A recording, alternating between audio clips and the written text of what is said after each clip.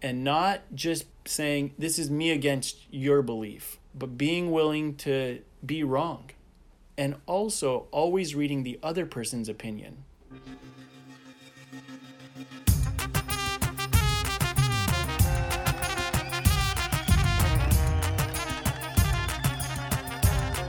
Hello. Welcome to episode 51 of the Assyrian Podcast.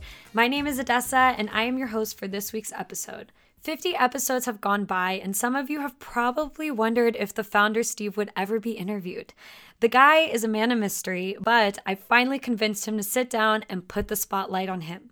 We talked about a range of things from AOL screen names to hermeneutics to technology. If you don't know what hermeneutics is, keep listening because you'll find out later on in the episode.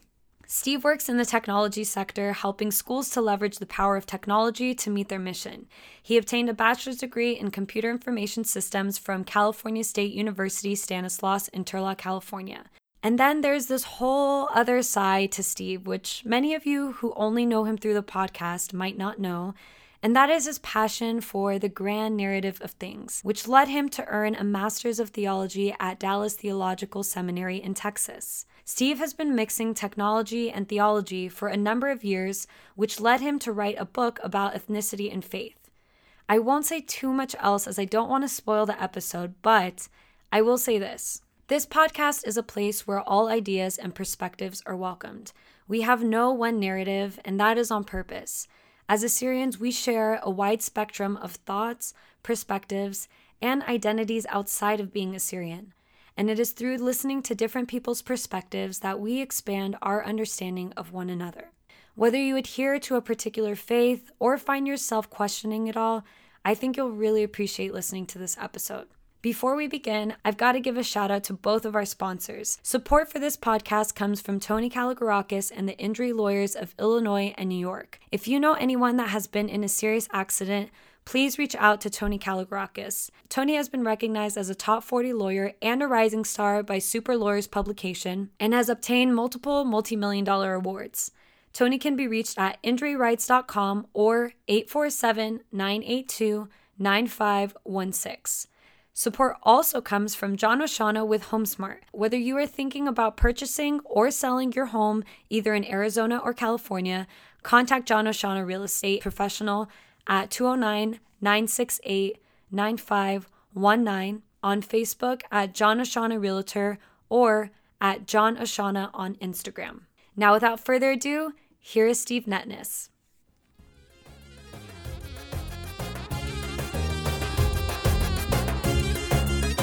So Steve Netness, the godfather of the Assyrian Podcast. Ooh, I like that. Welcome. Godfather. How does it feel to be on that side? I much would rather be on your side. Now I'm realizing how vulnerable people are because you can ask me anything right now, and so I'm at your mercy. But I do have a plan to try to take over this interview. All right, let's see if that comes to fruition. So you were born and raised in 209, a.k.a. Turlock. That's right, T-Town. What did being Assyrian mean to you when you were growing up in 209? I really actually loved being an Assyrian growing up in Turlock, and those of us that are from Turlock can totally relate. We had our own group. We were very tribal. Like, this is my age group. We went to Kroll School. We all hung out together at the junior high. We were very close-knit, and we were very prideful about being Assyrian, but we didn't really know. We knew we were Assyrian. We didn't, just beyond like being a young person who's proud of their background and heritage. But I do remember, for example, we would write like AP on our binders. Mm-hmm. So Assyrian Podcast? No, yeah, that's awesome. Yes, we were foreshadowing before the iPod was even invented. No, but we were proud about being Assyrian, and we tied our identity into it to a degree. We also made fun of it. And then also, we used to always say, like, we don't speak as much Assyrian except for if we want to talk about someone. Yeah. So one other thing related to that, my closest friend growing up is a guy named Elia, and I actually taught him how to speak English because he moved here from Iran, and him and I bonded, and I'm going there this weekend. So that was another way in which being an Assyrian it made a huge impact. Nice. How much of that had to do with people in Turlock being familiar with who Assyrians were or not? I mean, we were definitely an ethnic minority. We are an ethnic minority, but we weren't the only ethnic minority. I think that's something people don't get as much about Turlock. There's a large Hispanic, Portuguese population as well. So Assyrian people are not the only ethnic minority there, and we all kind of understood each other. We all understood the different groups, and we could connect with them on certain levels and then not connect, and yeah. For people that are not so familiar with Turlock, could you sort of paint a picture of what life is like there and what it was like growing up? Well, my parents actually moved to Turlock in 1980, and Turlock was a very small town, agricultural. It was in the Guinness Book of Records for being the watermelon capital, I believe, at one time. Really? Yes, lots of water. If you go to CSU Stanislaus, California State University Stanislaus, which is university in Turlock, there's a lot of water there because it's got like a lot of water underground. The other thing to know about Turlock, it was also in the Guinness Book of Records for most churches per capita. Wow. So that's actually a part of the aura, at least when I was growing up there. People were very strong opinions, especially when it comes to religion and that kind of thing. I mean, literally there's like, it was in the Guinness Book of Records for most churches per capita. Did you know that about Turlock? I did not know that. I also know that it was like known for dairy as well. Mm-hmm. Maybe the dairy capital. Yeah, we call it like Cowtown. And even now when I'm driving through there, I just see buildings that used to be fields that we'd hang out in.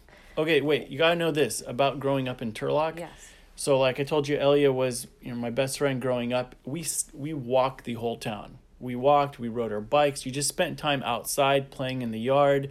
The good old days. It was the good old, it was fun. It was a lot of fun. And so this was before iPhones, iPads. You were doing everything to be out and about with your friends. Except for my very good Nintendo addiction. I mean, it was pretty legit addiction to, like when Super Mario 3 came out, that was a huge, like big news in my life. Zelda, all those games. And, my brother and I actually were able to record the endings of Super Nintendo or regular Nintendo. We just, it took you a long time. You had to keep it on, and if your mom was mad at you or something, they just come unplug it, which would be the worst. Especially, would that happen often? Especially imagine like an Assyrian mom. When they unplug it, it's like there's a war that's about to break down. But anyway, we were able to pass games, and then we would record the endings on VHS tape. Nice. Like we had a converter from a Nintendo to a VHS. So those are the kinds of things we did. You say brother. Is that an older brother? I have two brothers, an older and a younger brother. So yeah, the three of us. And I also have an oldest sister. And she was pretty good at Zelda as well. Very nice. So 4 of you total? Mm-hmm. What was family life like? Well, my parents, obviously 2 immigrants from Iran. My dad worked full-time. He worked night shift. You said they moved to Turlock. Was it straight from Iran? They moved to Turlock? They went to Greece, and then they came to Turlock. Okay. So, and why Turlock? We had cousins who told us to come there. Nice. Were they happy or? Proud. My parents are very proud. Dad still talks about moving us here and what that meant and all the opportunities we now have. Like when my dad and my mom, when they know the industries my siblings and I are in and the work we're doing there, they feel so successful from coming over here. But both my parents worked very hard. My dad worked at Foster Farms Chicken Factory. He worked night shifts, did it his whole life. Then he retired. My mom worked at convalescent homes as a nurse's assistant and CNA and that kind of thing. What's CNA? I think it's like certified nurse's assistant. Oh, okay. Yeah. I'm not sure though. And, if my mom's listening to this, I'm sorry if I got that wrong. But they worked a lot. So we grew up in a home where there wasn't as much supervision. And I mention that because it did give me at a young age, like I had a lot of freedom. And what did you do with that freedom? Caused a lot of trouble, got into a lot of trouble. Ellie and I, we made sure we caused a lot of trouble. Some things I can repeat and some things, we keep to ourselves. But I will say that I think I might have been 13 or 14 and I got a Commodore 64 computer, and then I got a Pentium computer. And so I was growing up at the rise of the internet, And so that was also a transformational thing for me, because imagine before that time you had like Yellow Pages, or you go to the library to research, and the internet. It was the Wild West of AOL and messaging people and friends. Lots of fun stuff going on there. Did you used to have an AIM account? I had many AIM accounts because, of course, my parents wouldn't buy us AOL accounts, so I had to borrow them from my friends. And at that time, they had to create you a screen name, so I'd have to change my screen name every few months. But I had a one that I used over and over. Do you remember? I do. What is it? Oh my gosh. My first one was Floyd for All 7. Who's Floyd? So I was really growing up into Pink Floyd. Ah, okay. Into classic rock. Yeah. And also I listened to some deep dance music called Disco Floyd. Ooh. Yeah. What's that like? It's amazing. It's amazing. I don't remember. I need to YouTube this. We took it off of cassette and we converted it onto CD. That's how much we liked it. Wow. So we still have that. But I got into techno and deep dance, and I loved classic rock, Beatles, Doors, Moody Blues, Rolling Stones, Pink Floyd, all that stuff. So I did Floyd for All 7 because it must have started as Floyd 1, and then I had to keep getting new names. And were your parents listening to that music? It's funny, my mom and dad are they're totally different from one another in this sense. My dad was like a Syrian hippie, and I don't know if he'd like me to say that about him, but when he was younger, he had a motorcycle, long beard, just loved classic rock, went to Rolling Stones concerts, and my mom, she'll listen to Assyrian music. And so my dad got us hooked in at a very early age to classic rock. Nice. It seems like you got the best of both worlds, two very different genres of music. As a young kid, the Assyrian music never stuck very much for me. It didn't. You just couldn't connect to it? Yeah, and I think it was just slower. Yeah. It's just kind of it had more of and now I appreciate it. Yeah. But same. When I was younger, I was like, Yeah. So growing up in Turlock, what did other people think about Assyrians? Was there a sort of stereotype that was known or anything? I think we were valued in the Turlock community. Assyrians have been pillars in that community. John Lazar was a mayor for a long time. Even now we have city councilmen. So I think people really like Assyrian people in Turlock. Nice. You ended up doing your undergrad there at Stanislaus State, and you did it in a Bachelor's of Science in Computer Information Systems. You were talking about earlier that you had some computers early on. So is that where your curiosity and interest in computers stemmed from? Yeah, I've always been wired that way. Like I said, we were trying to figure out how to hook up our Nintendo to our VCR, something most people probably were not even thinking about.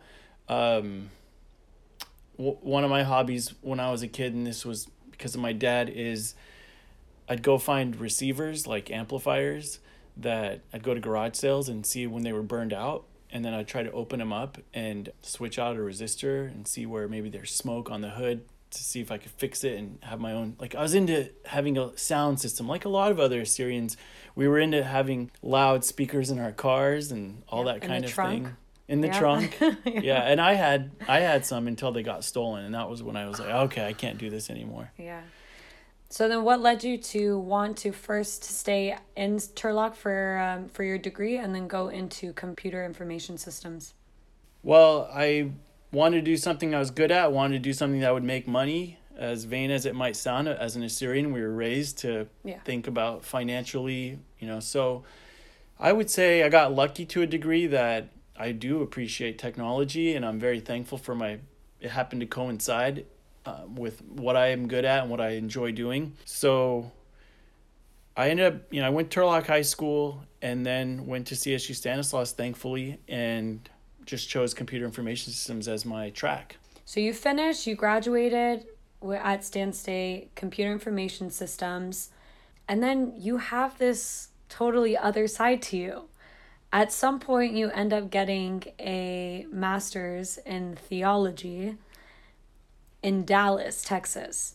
So at what point did you decide that you were going to leave Turlock And what influenced you to want to go to the direction of theology? So my parents didn't really go to church. My dad's Chaldean Catholic, or at least that's how we would identify. My mom's heavy into Syrian Church of the East. And so growing up, they both worked a lot. Around the age of 14, 15, there was one guy who made a big impact on my life. This guy named Bill Larson. People in Turlock know that name. They know who that is. He was a substitute teacher who talked to people about God. And he had... Assyrian? No. Oh, no. American guy. And he's a really good man. A really good man, well-intentioned.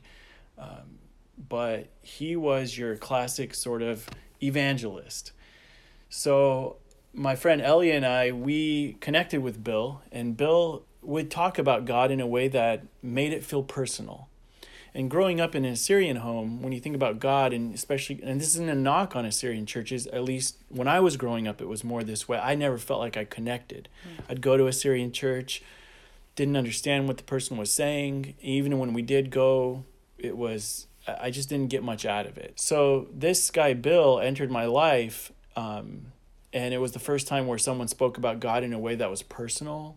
And I felt like, whoa, this could actually help me to live a better life, live a healthier life. And Bill had some very clear ideas on who God was. And as a young person, it was formative. It was very formative. He was very direct and clear.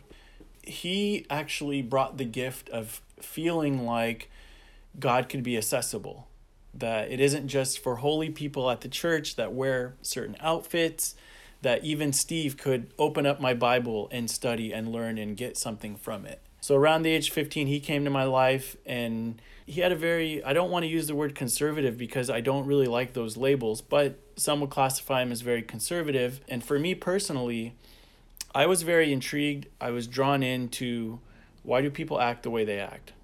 Why do they make the decisions that they make? What's this world all about? Why are we here? Where are we going to go? What are we supposed to do while we are here? Those were the kinds of things that drew me into the Bible studies. I also worked at Family Funworks, which was an arcade. Oh my goodness, so many good memories from that place. Yes, yes. If you had good memories as a customer, imagine I worked there. It was like the best job. I always tell people it was all downhill after Family Funworks. If anybody wants to play NFL Blitz, if anybody wants to play, what was the other one? NFL Blitz, Cruising USA, I'm ready. Nice. Tekken 2 combos. I know none of those, but I'm sure some of our listeners would appreciate it. What's your favorite video game, Odessa? I was fond of Mortal Kombat. I do pretty well in it. Pac-Man. And then moving forward, Nintendo 64 with Mario Kart. But that's it. I wasn't a huge video game person. You're much more passionate about it than I am. I'm just very glad I was able to take over this interview right now. And now I'm interviewing you. You see how that worked? Yeah, it's all good. Yeah, I get it. Well, it's a conversation, right? It's not all going to be one way. Yeah, but I want to take over. So I just took over. Switching back to you. No, it's wait a second. I switched the whole thing. That was awesome. Switching back to you. Okay, so wait, I was on a good riff there. So yes. I do want to give the whole picture because it's a valuable part of my life. I was in the Bible studies, I was doing Family Funworks, working there, Turlock High School, and then I started going to a non-denominational Christian American church. I need to know what your parents thought at this point. My dad, pretty simple. He said, hey, church is good, but too much church is not good. Classic Assyrian response. Steve, this is good, but not too much, It's we had such a dynamic upbringing, and it would be fun to have my siblings in on that conversation because they have their opinion on a lot of that. But my parents, and again, it's not a knock, it's just they worked a lot. They had to raise us. Right. So they were both working full time. I had free reign. I would go to Bible studies. And that's something that's actually, and Ellie was sort of in the same situation too. And a lot of us Assyrian kids were in that. Our parents worked very hard. They were immigrants to the U.S. They were trying to make a house payment. They didn't want to get behind on any of that stuff. So with that freedom, it's funny because we'd go to Bible study and we'd go too much. We'd sneak out. And thankfully, many of us, we didn't get into like drugs and that kind of stuff, which would have totally derailed us at that young age. But we were into like going to Bible studies, but we had it was not your average Bible study. What was it like? Well, it was at Bill's house. Okay. So Bill would invite he was a single guy.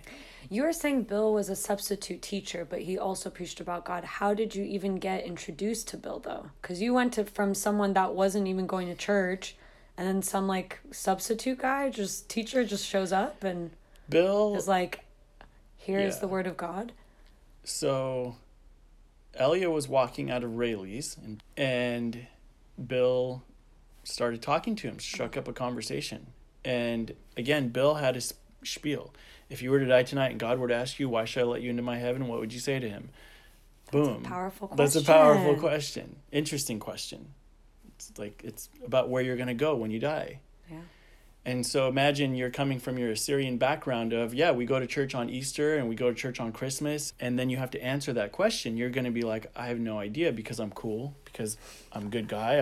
I'm Assyrian. God's going to let me in. So I have no idea why God's going to let me in. I hope he'll let me in. And then he would he had a whole presentation, gospel presentation. How old were you around this time? 14, 15. And it was a decent presentation. It was, God loves everyone, wants everyone to go to heaven. There's a problem. We've all sinned. God's holy, can't allow you to go to heaven. If you got sin, good news. Jesus died on the cross, was raised from the dead. So now you can be forgiven and you can go to heaven. It's like this watch. If I give you this watch, how much does it cost you? Oh, it's free. That's exactly right. God wants you to go to heaven. You just have to be willing to accept Jesus into your heart and receive the free gift to go to heaven. Bill had this thing down packed, and we took classes and we learned it, and we'd go and we'd share it with other people. So that was, you between the ages of 15, 18, you're very impressionable, and that was the sort of message. That's what drew you in. I don't know what drew me in. I think I did appreciate the directness by which he spoke. He felt confident what he was saying. But I also think there was a strong sense of community. There was when we would go to Bill's house, he gave us free reign. He had his refrigerator there. We'd go get apple juice. And for us Assyrian kids, like some of my Assyrian friends, their parents took them to church and they had some of this through their church group. I didn't. We didn't. Mm-hmm. Bill created that for us. But Bill, the way that he created it, though, was it was both community. He would sit in one chair and we'd read a Bible verse, talk about it. What do you think that means? And then he'd give us a little bit of background information, and he taught us some very clear sort of, so the technical is hermeneutical ideas, or hermeneutics, which is how do you study the Bible? What is the method? What are the tools for studying the scriptures? So he gave us a way to interpret the Bible, and it was accessible. But during that time, I also started going to a church called Monte Vista Chapel. And Monte Vista, one of the amazing things, especially at that time, is the pastors there, they really taught you how to love yourself and love others and know that you are loved by God. So on the one side, it wasn't that Bill didn't do that. Bill did do that to a degree, but Monte Vista Chapel created more of it was more relational. How big was the congregation? I think like 1,000 people probably. I don't remember right now. I know they had 2 services. But I also got involved in the junior high ministry there. And there was a guy named Vance Yarbrough who was a mentor to me. So I was 18, 19 years old and going to small group Bible studies where we would lead the junior high students. And the thing that blew my mind, when we go to Bill's Bible studies, we'd open up John chapter 1, start reading, interpret this Bible verse. We go to these small groups, it was, how do you deal with the sin in your life? How do you deal with betrayal? And have verses guide you through that, or? Yes, you look at God's word to, and a lot of people don't appreciate that language, which is fine, but look at the scriptures as a guide to provide some principles for how you ought to be living your life. And so for me, it created this sense of I'm getting deep into the scriptures through this Bible studies. I'm learning how to read the Bible. But then I was going to Monte Vista Chapel, which was helping me to deal with my shadow self. And what was that? Well, we all have a shadow self, right? We all have an area about ourselves, a dark passenger that we have to learn to deal with. We have to learn to be aware of. And it's our blind spots. It's those areas we're not proud of. It's those areas we want to improve. And I'm just like anyone else. I've got those areas that I wish I could do better in. But going to the church actually created a place where you would talk about these things openly. That's a radically different thing than growing up in an Assyrian household, where we just don't. It's not that it's a bad thing that we don't talk about these things in our Assyrian families. It's just how our culture was then, and there might be value in saying we're not going to talk about that here, but we do want you to talk about it. Not to critique my parents' parenting skills, right? They're doing the best that they could.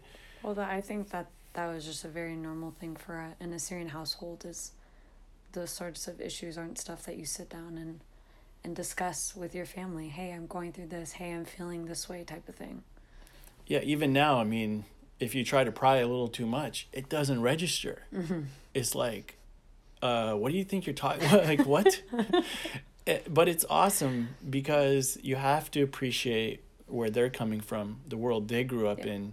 So I was in Monte Vista and I was getting that, and it was really making a huge impact on me. At the same time, I was in a fraternity, so I was partying to a degree, and this has just been a part of who I am.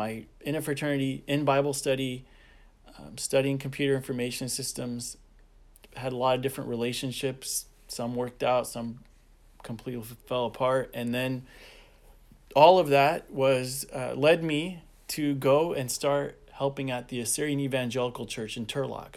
What happened was friend of someone I was seeing said, you need to go help with Syrian churches because mm-hmm. they need leaders. And went to this Bible study. There's a lady named Romina Yegane, and she was leading it at the time, and there was many others. But I took the concepts I picked up at Monte Vista Chapel, building relationships, small groups, mentors, people who invested in you, not just talking about who's right and who's wrong in the Bible, but actually talking about life lessons.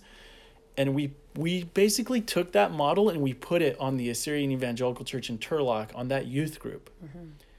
And the youth group went from like 5 kids to 25 regularly, and it grew. And that was because of you and your friend? It was because of,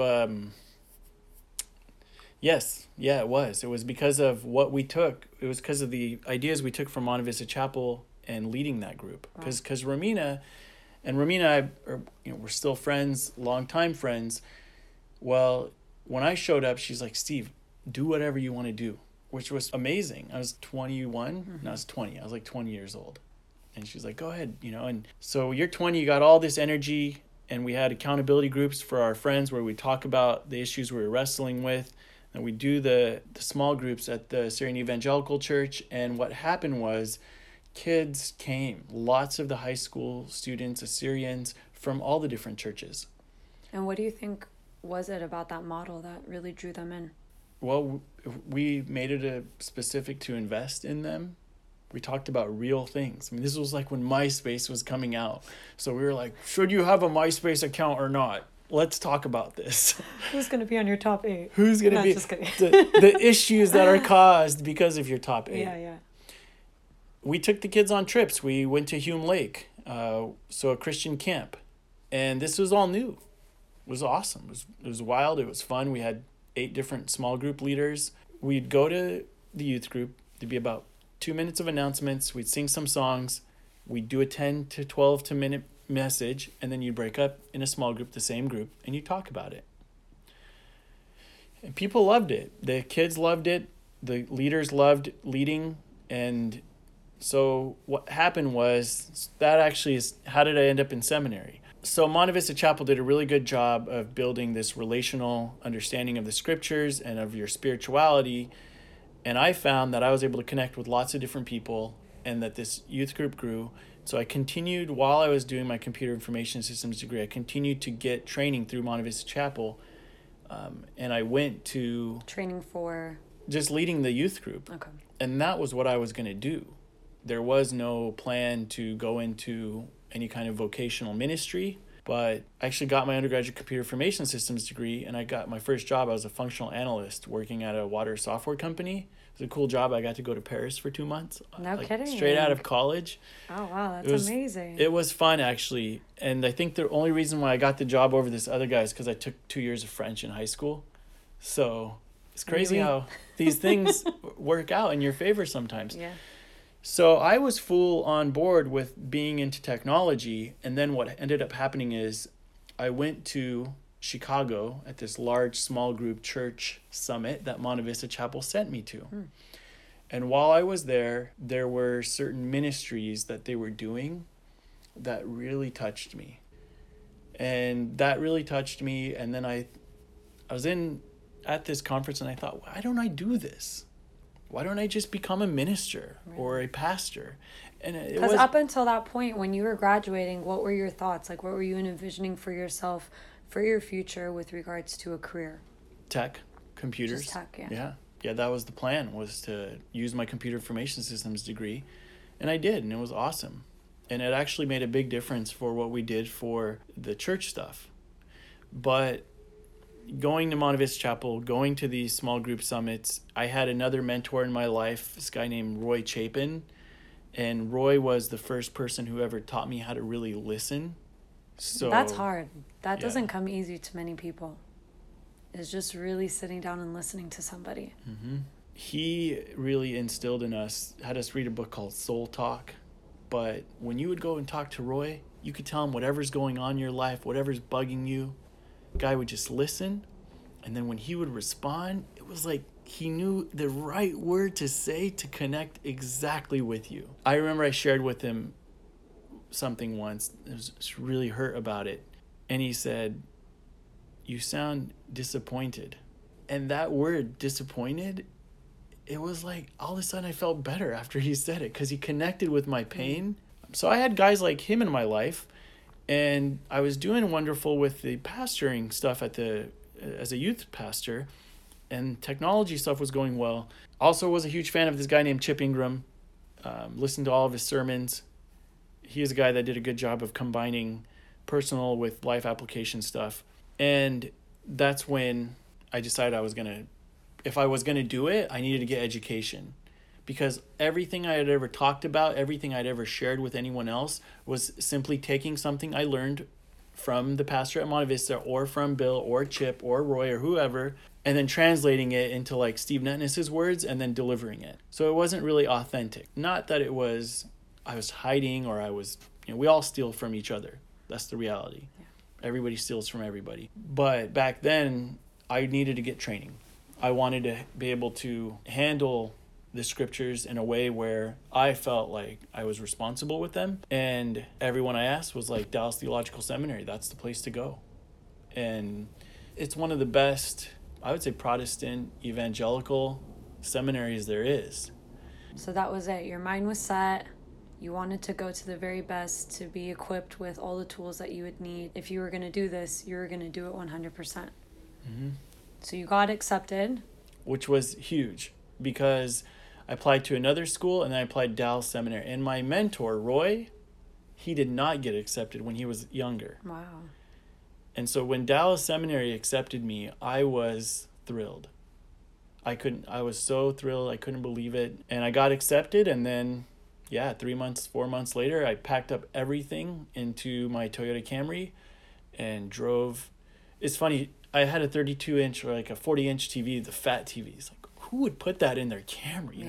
I took it all. Super bulky. I drove it all the way to Dallas, and we had a going away party from the youth group students, and it was awesome. So you moved to Dallas from Turlock. Mm-hmm. You drove there. And then how long did you end up staying in Dallas for? I got my master's degree. It took me 3 years. It was a 4-year degree, but I wanted to finish school as quickly as possible. So I did it accelerated. I did it as accelerated. My first semester there, they're like, there's no way you're going to get out of here in 3 years. I got out of there in 3 years, and then came back to California after 3 years, but did not want to be in California, and I moved back to Texas, spent 4 more years there. So in total, I lived there about 7 years. Wow. What did seminary school teach you?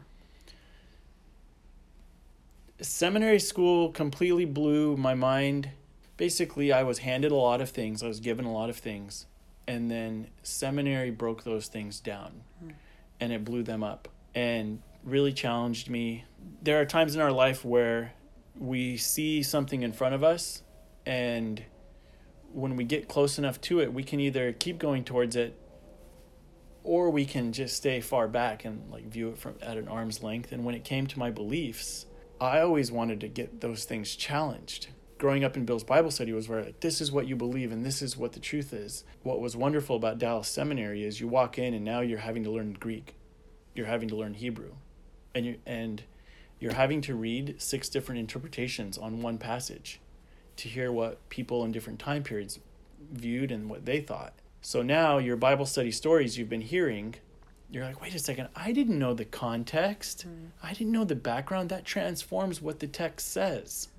So there was a lot going on. When I was out of Turlock, small town. I'm in Dallas. I don't know anyone. And I'm in seminary. So one of my favorite professors, a guy named Dr. Glenn Kreider, wonderful man. And me coming from my Turlock, Bill Larson Bible study, Monte Vista Chapel background, Glenn's teaching theology 101. And he's talking about whether or not you need other people to interpret the Bible. And I was taught, it's like, no, it's just you and the Bible. If you got your Bible, then you can read your Bible and God will show you what to think. I'm in Glenn Kreider's class and he asked this question to the whole class. And I'm like, the Holy Spirit will lead you. And he says in front of the whole class, he says, you need to give me your Bible.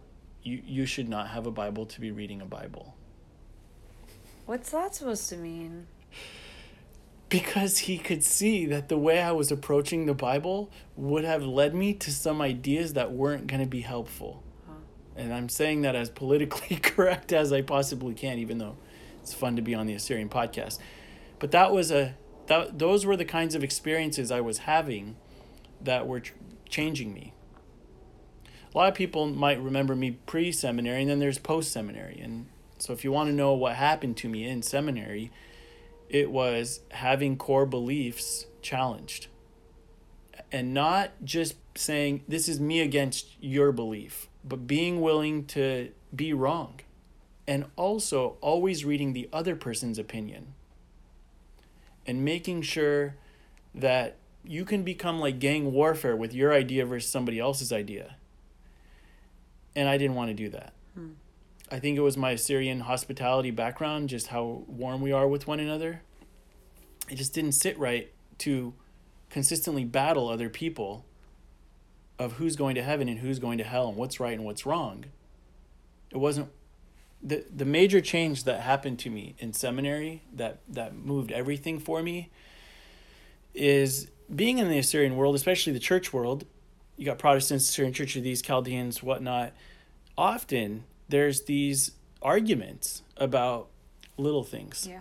But if you tell them, oh, this is a little thing, no, it's not a little thing. It's like a huge thing. But when I was in seminary, all of a sudden I was like, wait a second. If you believe X thing about the Eucharist, and I believe Y, and you believe Z, another person believes Z, they still got to wake up, put on their pants, do their regular life. What difference is it going to make on how they treat another person? And then I would get responded with like all of these, yes, but this is the truth and that isn't the truth. And if you don't do the truth, then you're not doing the truth. And that is a core. But then I was like, but no, my Baptist friend, he's a good guy. And my Assyrian church, he's a good guy too.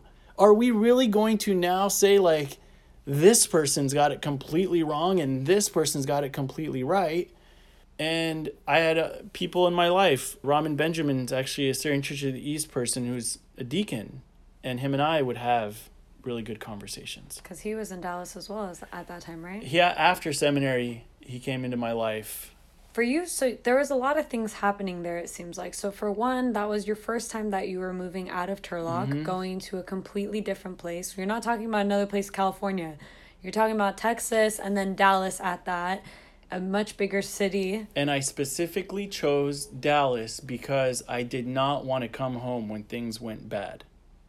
Okay. So you're far enough where it's like you can't Fuller Seminary was in Los Angeles. There was Western Seminary. In fact, a church said they would pay my tuition, a lot of it, if I would go to Western. And I was like, no, because if I'm going to grow, then it needs to be a holistic growth. And that's what it seemed like. So you were dealing with that in terms of transition. You were dealing with the shakeup from your core beliefs. Mm-hmm. And you were really trying to make sense of this new place and this new life and this new path that you were on. What was that like to be able to juggle all of that at the same time? It was like how did Steve grow outside of faith?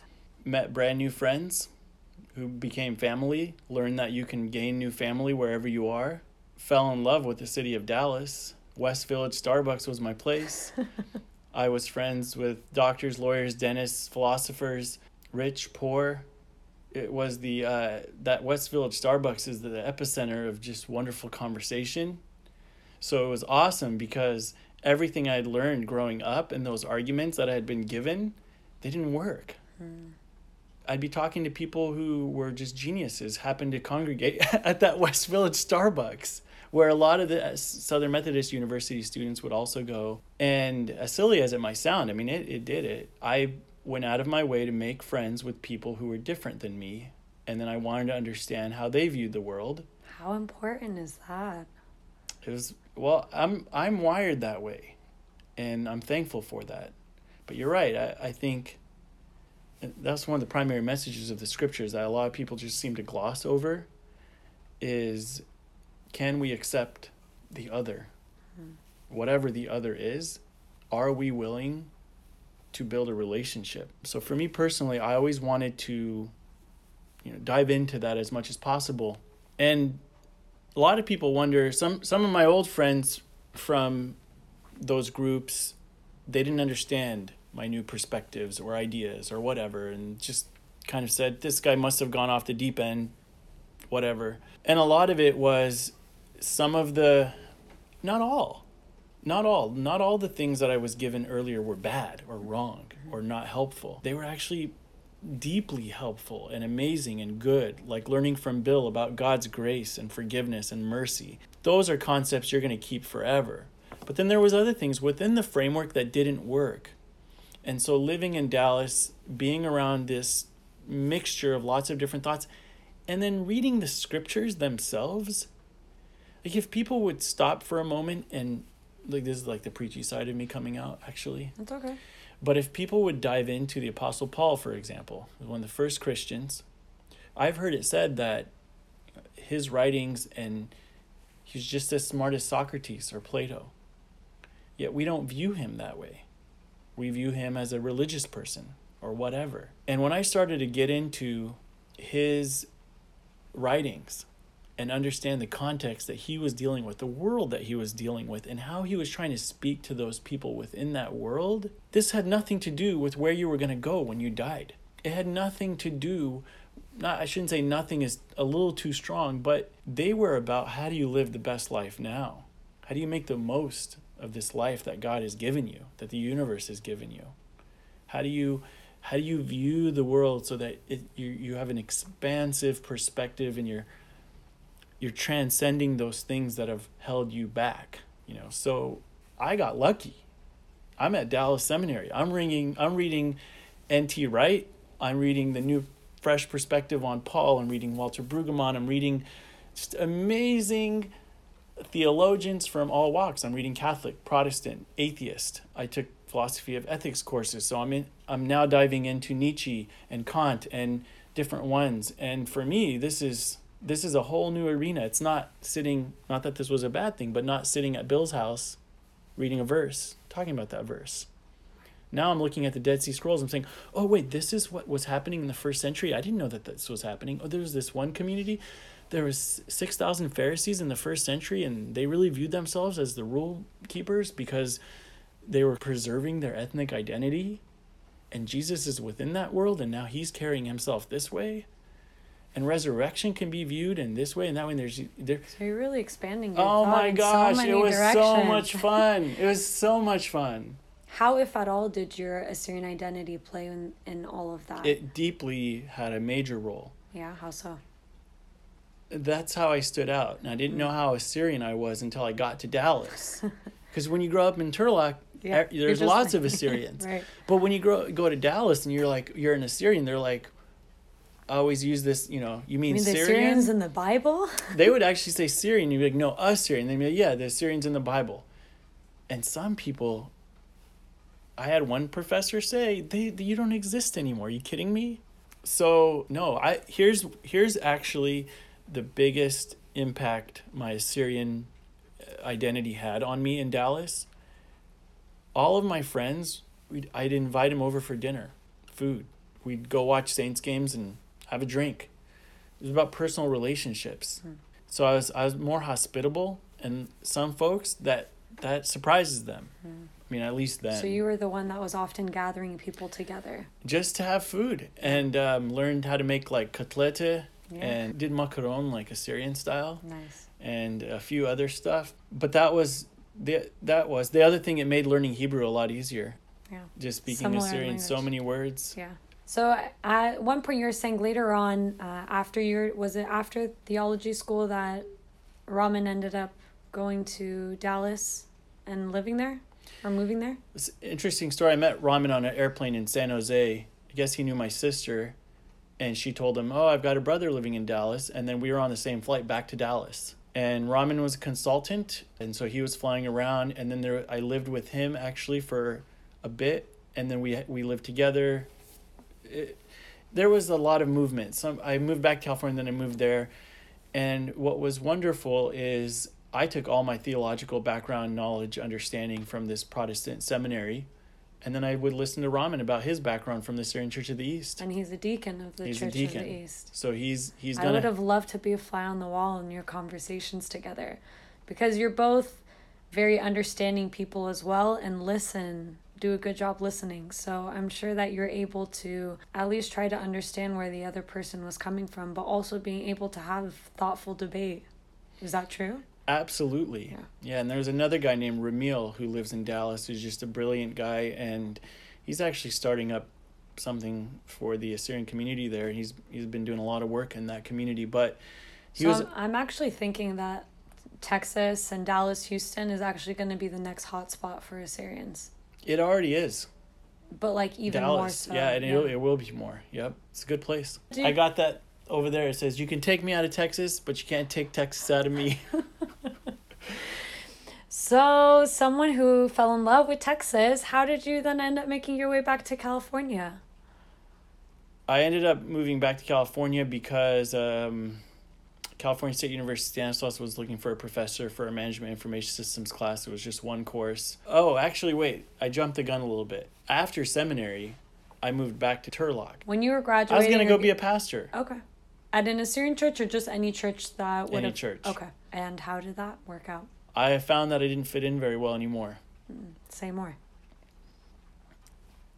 It was interesting. I'd gone into seminary with one perspective. I'd come out of seminary with another. And so I wasn't giving the company line within the church world. In some ways, that meant I wasn't damning people to hell. I mean, I say that loosely, like that's not a knock. It's just I found that some of the churches I was connected with, it had appeared that my perspective had become more nuanced, and that didn't work. Plus, I was a single guy. And at the time, for one reason or another, I think it was my age, maybe a lot younger, churches did not want to hire a single guy to be their pastor. Interesting.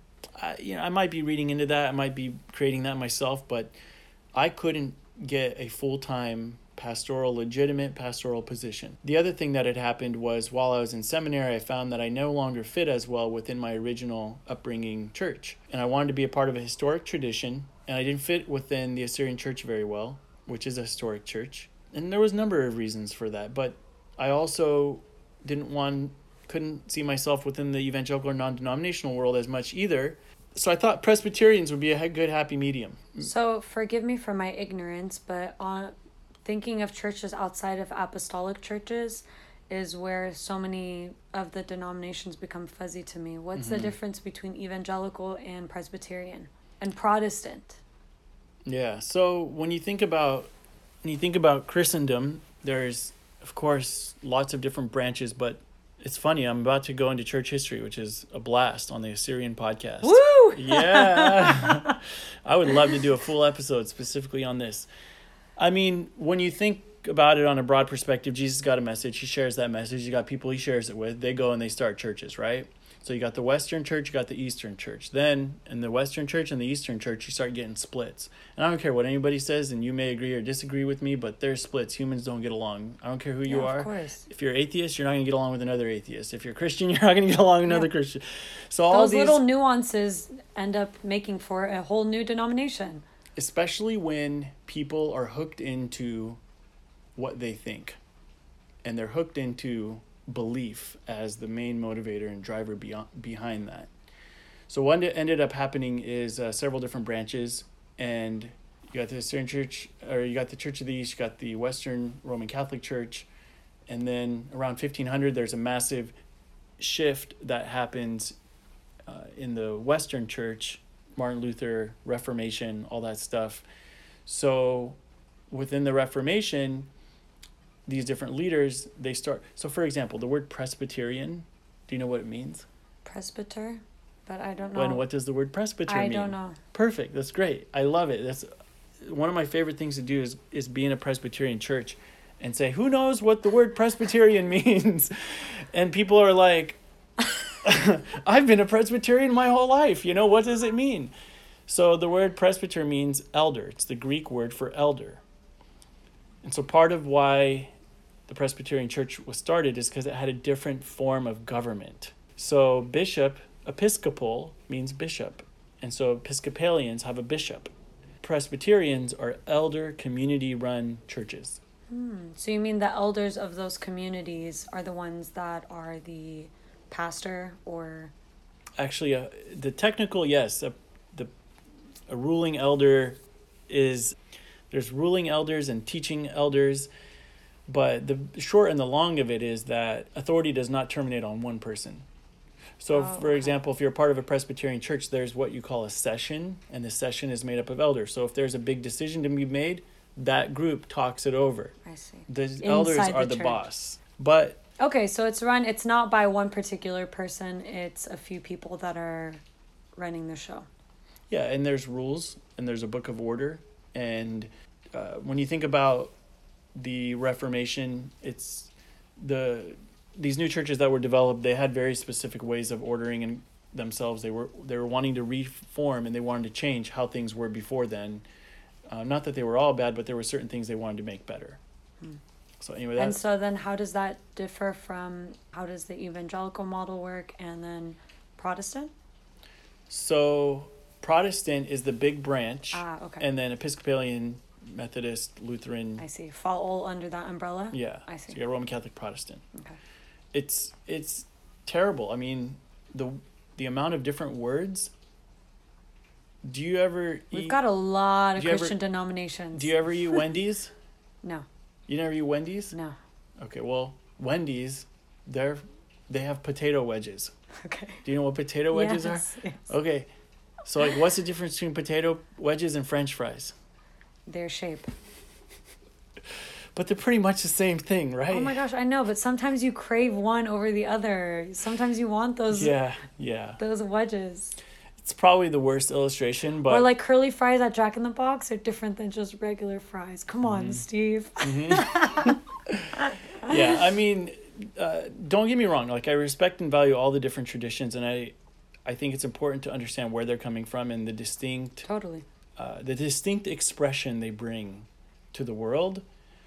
But if you're going to pin them up against each other and start a battle about who's right and who's wrong, that's not interesting for me. Done with that. Because those kind of little things don't matter to you. You're thinking big picture stuff? They're very important things, and I don't want to call them little. They're very important because they reveal how you think. They reveal, but they're also, like a language I've heard that's helpful is you want to hold it tightly but loosely. My perspective is that God wants us to live our best life. God wants us to do well in the world. God did not create us as robots or machines or the universe did not put us forward to battle against each other. And instead, like, what helps you be a healthy human? That's the most important thing. The word sin is not a bad word. The word sin is a very good word, and it's a very important word. But I think other words that help, if you want to assess whether something's right or wrong, or whether is it healthy, is it unhealthy? I don't know how much God is interested in, like, some people, I probably shouldn't say this without giving more context to it, but morals are not the main story of the Bible. What is? God created a good world. The good world went bad. God is renewing it. He's redeeming us. There's areas of our life that are beautiful. There's areas of our life that are broken. And then there's redemption and renewal happening. That's why we have things like the Assyrian podcast. So we can talk about our brokenness. We can also talk about... Now, that isn't a Christian idea. Yeah. It's not like if you went to another religion and you were like... do you believe in redemption? They'd be like, no, I don't believe in redemption. I'm against redemption. So for me, it's about how do you become a healthy human? And how do you help others? How do you help yourself? How do you make the most of this life that God has given you, the universe has given you, whatever language you want to use? What's healthy? That's it. Move beyond my position versus your position. Like, you can have your position, but does your position help you to live a better life? If it doesn't, switch it. And some people will say, no, but you're compromising. You got to just hold on. And yeah, to a degree. But then at some point, you also have to own that you're no longer, you missed the big picture here. So that's one of the core principles for me is, and honestly, I've had enough brokenness and enough failures in my own life, and enough areas of I need to improve and want to grow in, enough times where I've tried to solve my own whatever it is and realized I'm not about to try to crush someone else with my theological ideas. Although if you talk to my family, they'd be like, what? He does that all the time. Well, it's your family, right? I have to be careful about that. Yeah. So that didn't end up working for you in Turlock. You ended up going back to Dallas, and then you ended up coming back to California, and this is where you are now. Yeah. So what ended up happening was I was a youth pastor at Presbyterian Church in Duncanville, Texas for 4 years. It was one of the best experiences of my life. Had a woman there who was a lead pastor who really encouraged me, invested in me, amazing woman, and was able to take a lot of things I learned from Dallas Seminary and try to apply them in a church setting, which was fun. I also worked at PepsiCo, so I was doing technology there. Did you see the commercial on the Super Bowl? I did not watch the Super Bowl because the Saints were cheated, and I will not support that. You're loyal to your team, all right. I came in on the last 2 minutes just because I wanted to watch the Rams lose. But that's it. Would you say you're bitter? No, I will not support. Okay. I'm not bitter. Oh, maybe a little bitter, actually. Anyway. That was a penalty. That was a penalty. They could have called it. You should not have to win a game twice. They won it once. You finish the game right there. All right. For the listeners that may not know, Steve is a hardcore New Orleans Saints fan. Who dat? Yeah. So sorry about that. This is fun being on the Assyrian podcast. Like, I'm just letting loose. So yeah, I usually let loose. Would not, this is what it's about. Let it loose. All right. So continue. Sorry, I interrupted you. PepsiCo. Yeah, I was at PepsiCo and did executive desktop support there, which was a wonderful job. It was great to be able to see that whole corporate world.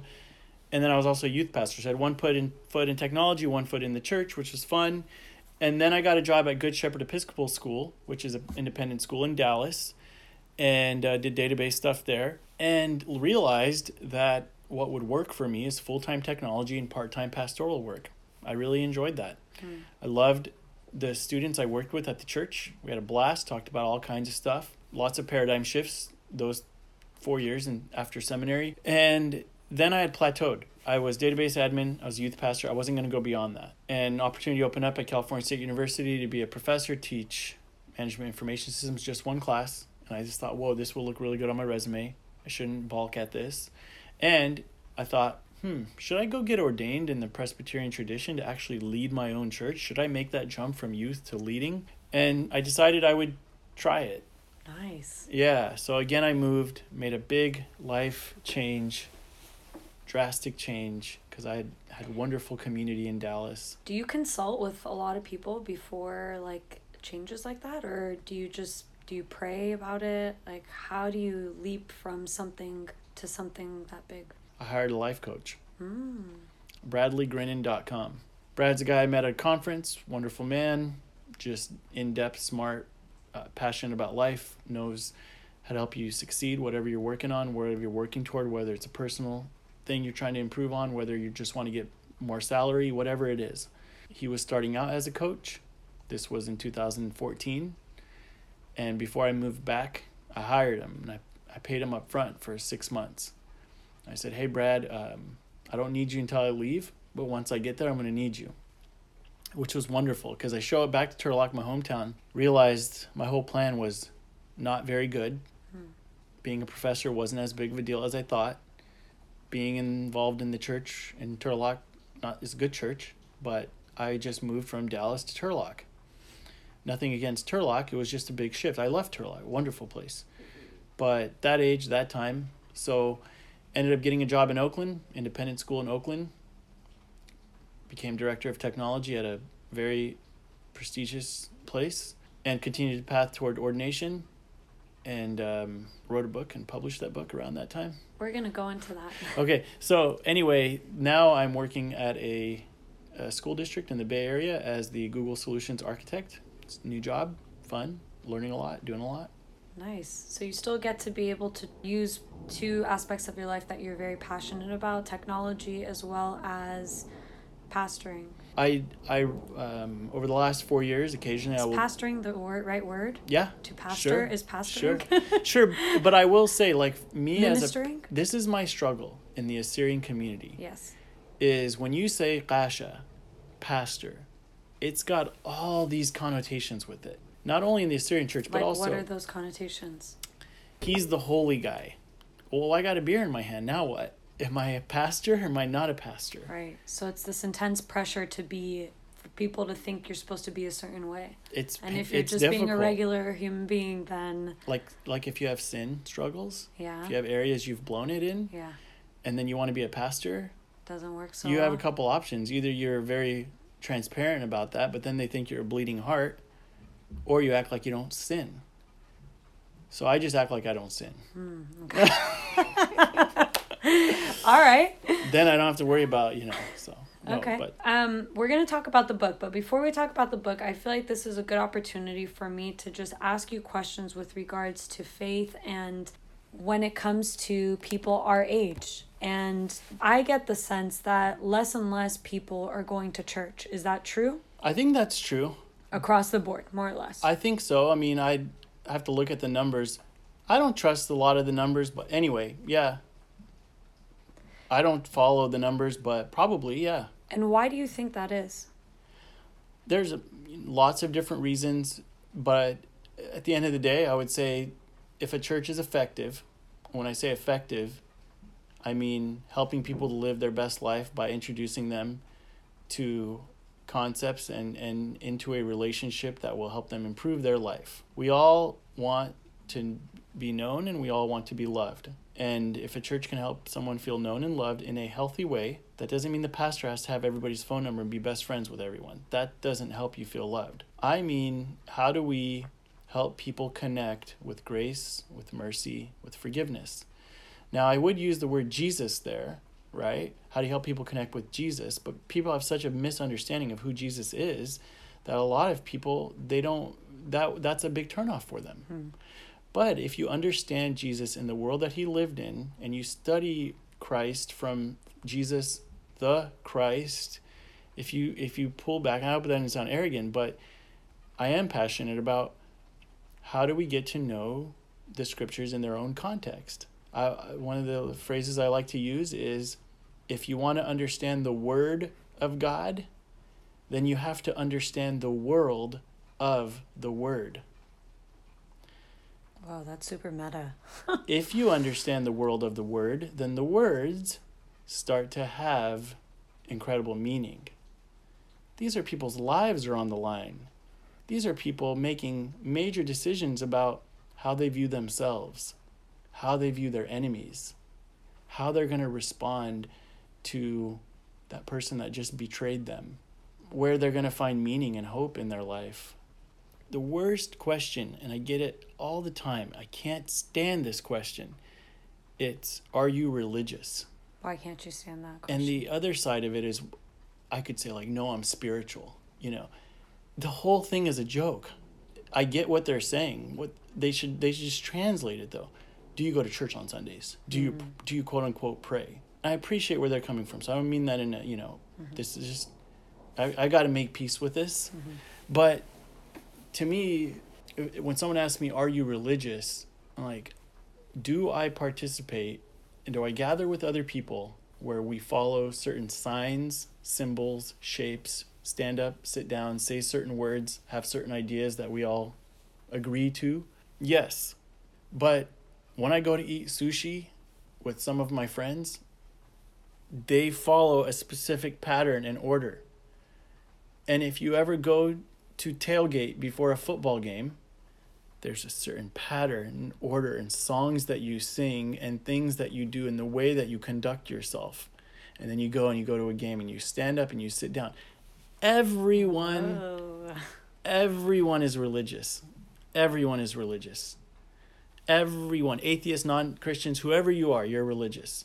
It's a matter of what signs, shapes, symbols do you order your life around. So, I don't even know how I got onto that. I don't know, but I think that's going to be the hook. Hey, that's right. Cool. Right? This is fun. Yeah. I've never been on the Assyrian podcast before. Like, I don't know who's running this thing, but I'm shocked they even asked me. Finally, like, I know it's been out now for a year, and, like, now someone contacted me, like, hey, maybe we should ask this guy Steve. Like, it just shows you within the Assyrian community where I'm at, where my thing is. No, I'm just teasing. So, Steve, at what point did you published a book, Potential, the Assyrian Quest for Identity. What does it mean to be an Assyrian from a Christian perspective? What led you to want to create a book? I saw a problem and I wanted to try to create a conversation around that problem. So the problem I saw is within our Assyrian culture, we want to preserve our ethnicity, but we also want to make our best life. We want to flourish. And sometimes those worlds don't go together very well. Why not? Do I marry an Assyrian? Do I live close to the Assyrian community? Do I speak the Assyrian language? If I run a podcast, should I speak the Assyrian language? And oftentimes the church answers some of these questions. And by church, I just say that broadly. I'm not trying to single out any one church over another. But one of the things that blew my mind back in seminary is I'm sitting there reading Paul, and he's dealing with issues of should we eat meat? Should we not eat meat? He's dealing with Hebraic Jews and Greek Jews. And these people are clashing. And their clashes actually have to do with their cultural customs and which cultural customs they would preserve or not preserve. So I'll give you my cliff notes to my book, but I encourage you to read it. It's a retelling of the biblical story.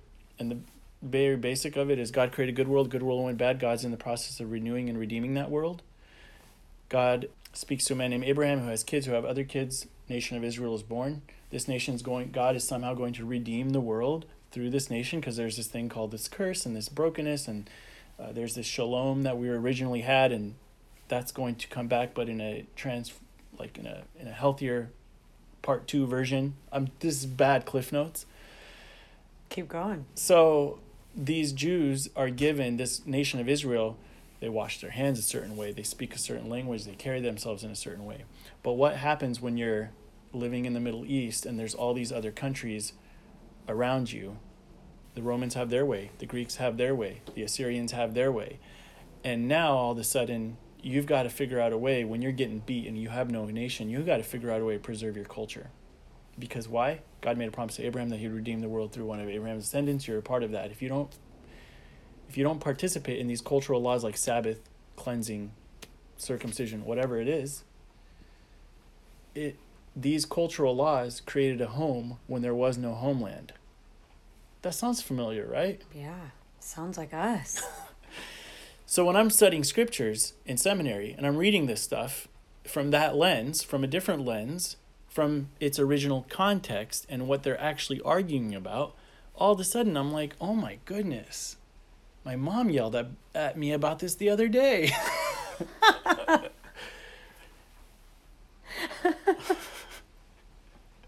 This is what ramen was like saying is so important. And that was when I started to say, oh, this is not a bad, this is legit. Like and what is legit? This conversation and how we preserve our ethnicity. Even Jesus had to deal with it. He worked on the Sabbath. That was like because up until that point, what were your thoughts around it? All of that. The Bible just tells you who's going to go to heaven, who's going to go to hell. If you follow Jesus, you're going to make it. If you don't, you're not. Not really. I mean, yes, I knew there was more to the story than that, but that was the dominant underpinning. And then starting to read it from in its historical context, I started to see there's all these other conversations happening. And that changed the words. The world of the word changed the meaning of the text. And I don't have the definitive answer.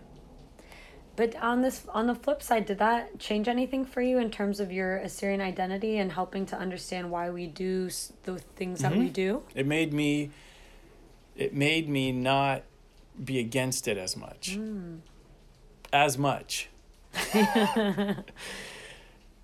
It also challenged me to really understand both sides. It made me have to understand, yes, we should preserve our ethnicity. Because I asked 74-year-old man who'd been studying languages his whole life and knows 7 different languages and spent 10 years translating the Bible into another language.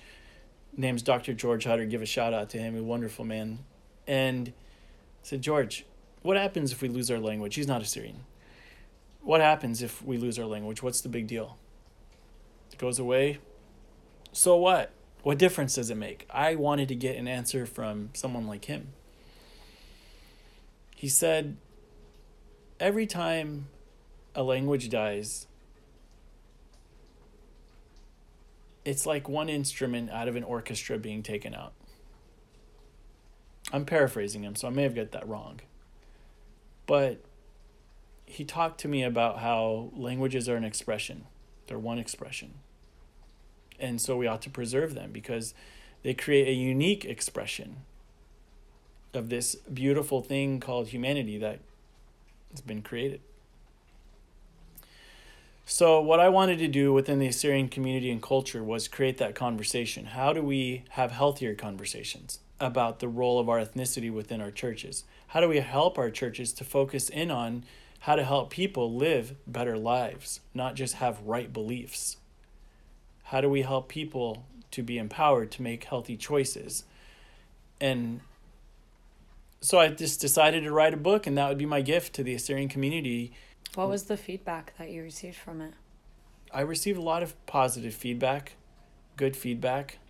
It was a little bittersweet. I didn't get the impact I thought it would have. Part of it is I'm got to improve on my writing. I don't mean to put myself down. It's good. But it was my first book.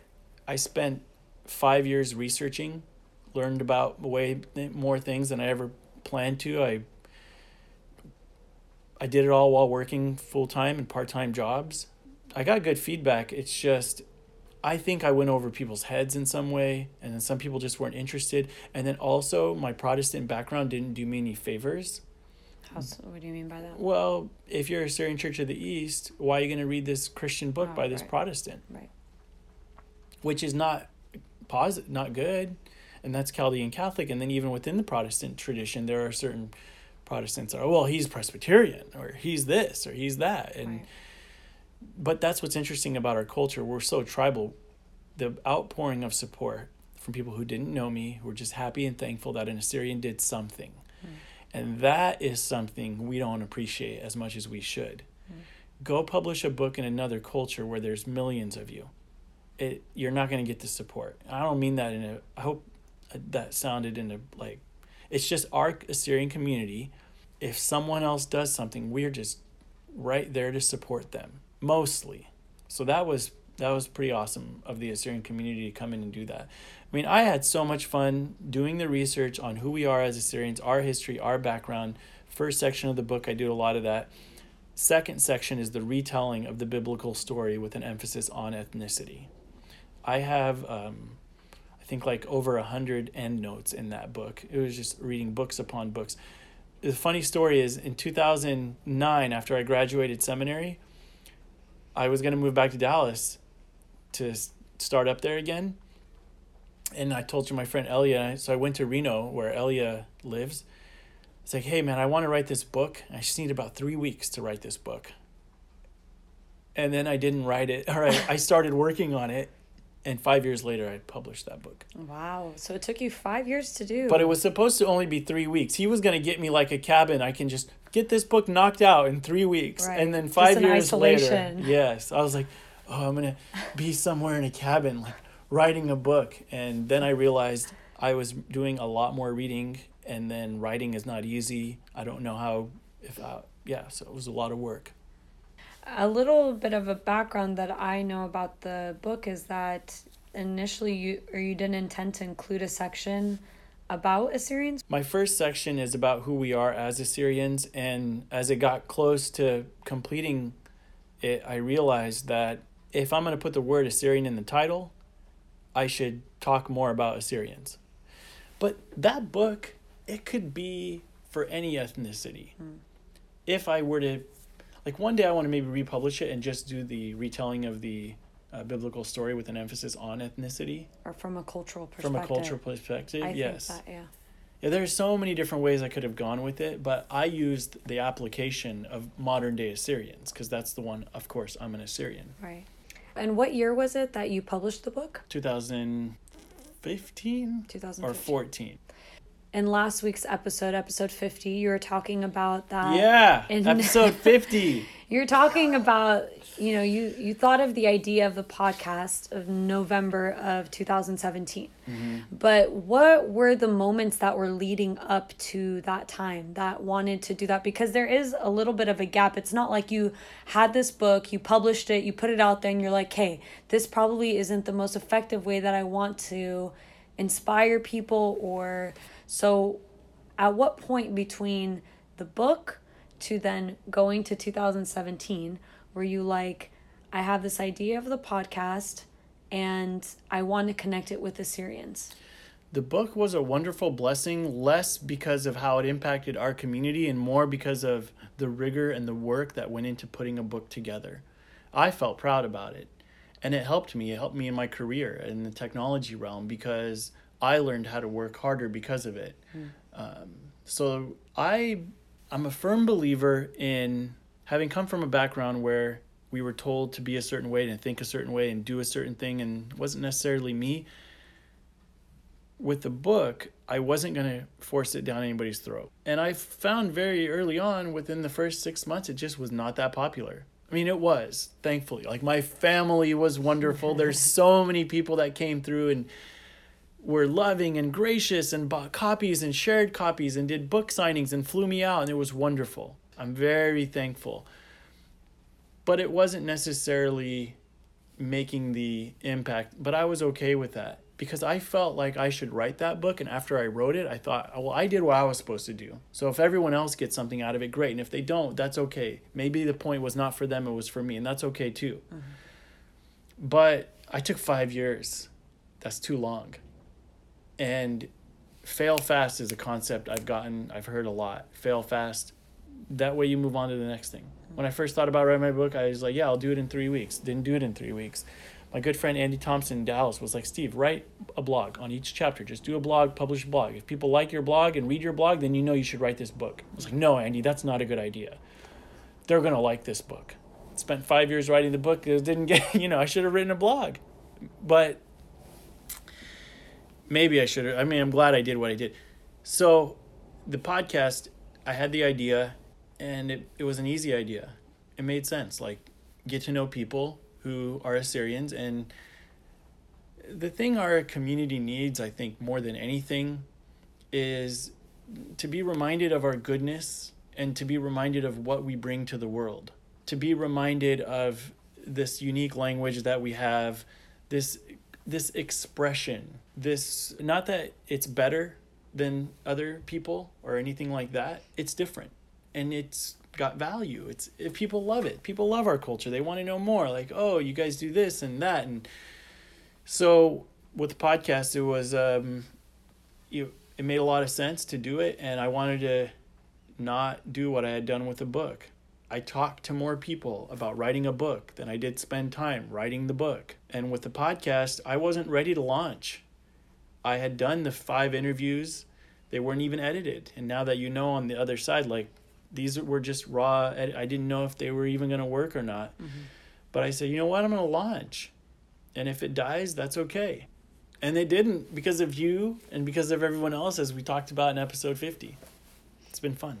What do you envision for show 100? We hit the 50 mark, and let's say we go and we will make it, hopefully. What do you envision? You're like, yes, say yes. What do you say yes? I think we'll make it to episode 100, but I'm also thinking, who knows where this thing could go? Because there are so many creative Assyrians out there. There's so many people out there who have ideas of how they could be a blessing to the world, not just Assyrians. Yeah. So if there's someone who's got an idea of a different kind of podcast that they want to do, or they want to do a movie or a book or whatever, and we can help them. I mean, let's figure out how to help people, how to encourage people, which is what the podcast is.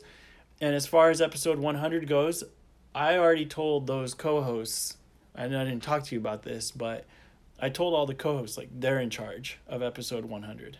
Mm-hmm. So I didn't talk to you about that. Oh, I saw it in the WhatsApp group. Okay.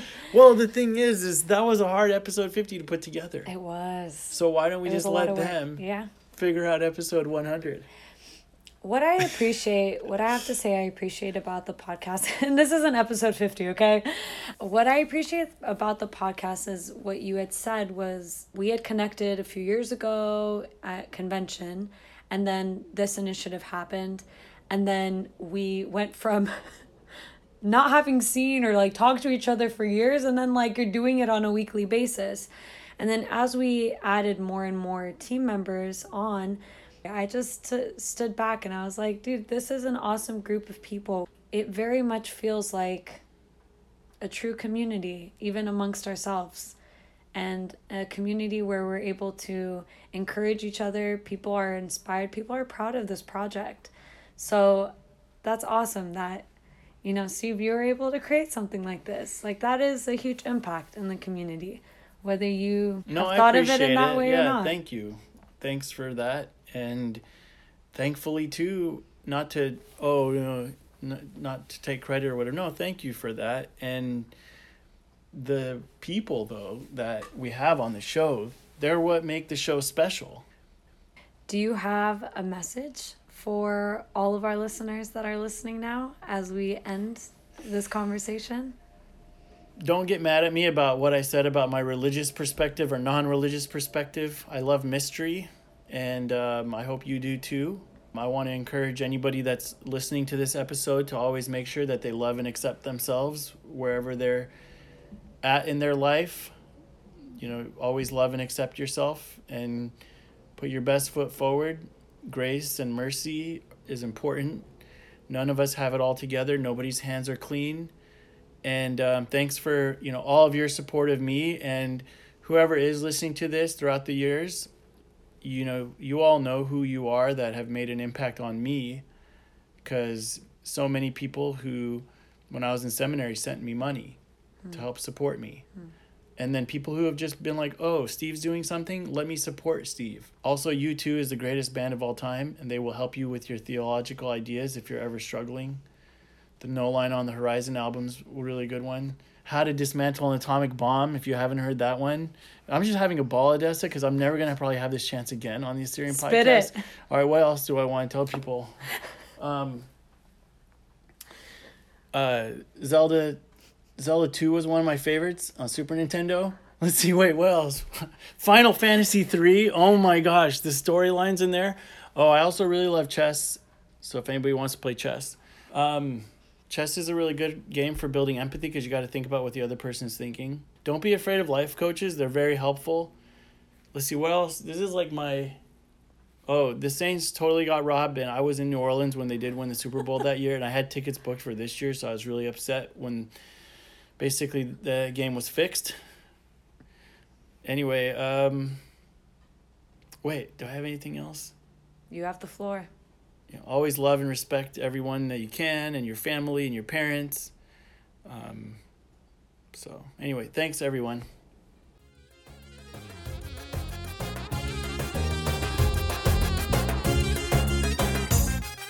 Thanks for listening to this episode of the Assyrian Podcast. If you like what you're hearing, please subscribe, review us wherever you listen to us, and spread the word to 3 other people who could benefit from listening.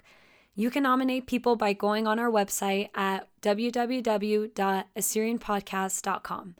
Thanks, and see you all next week.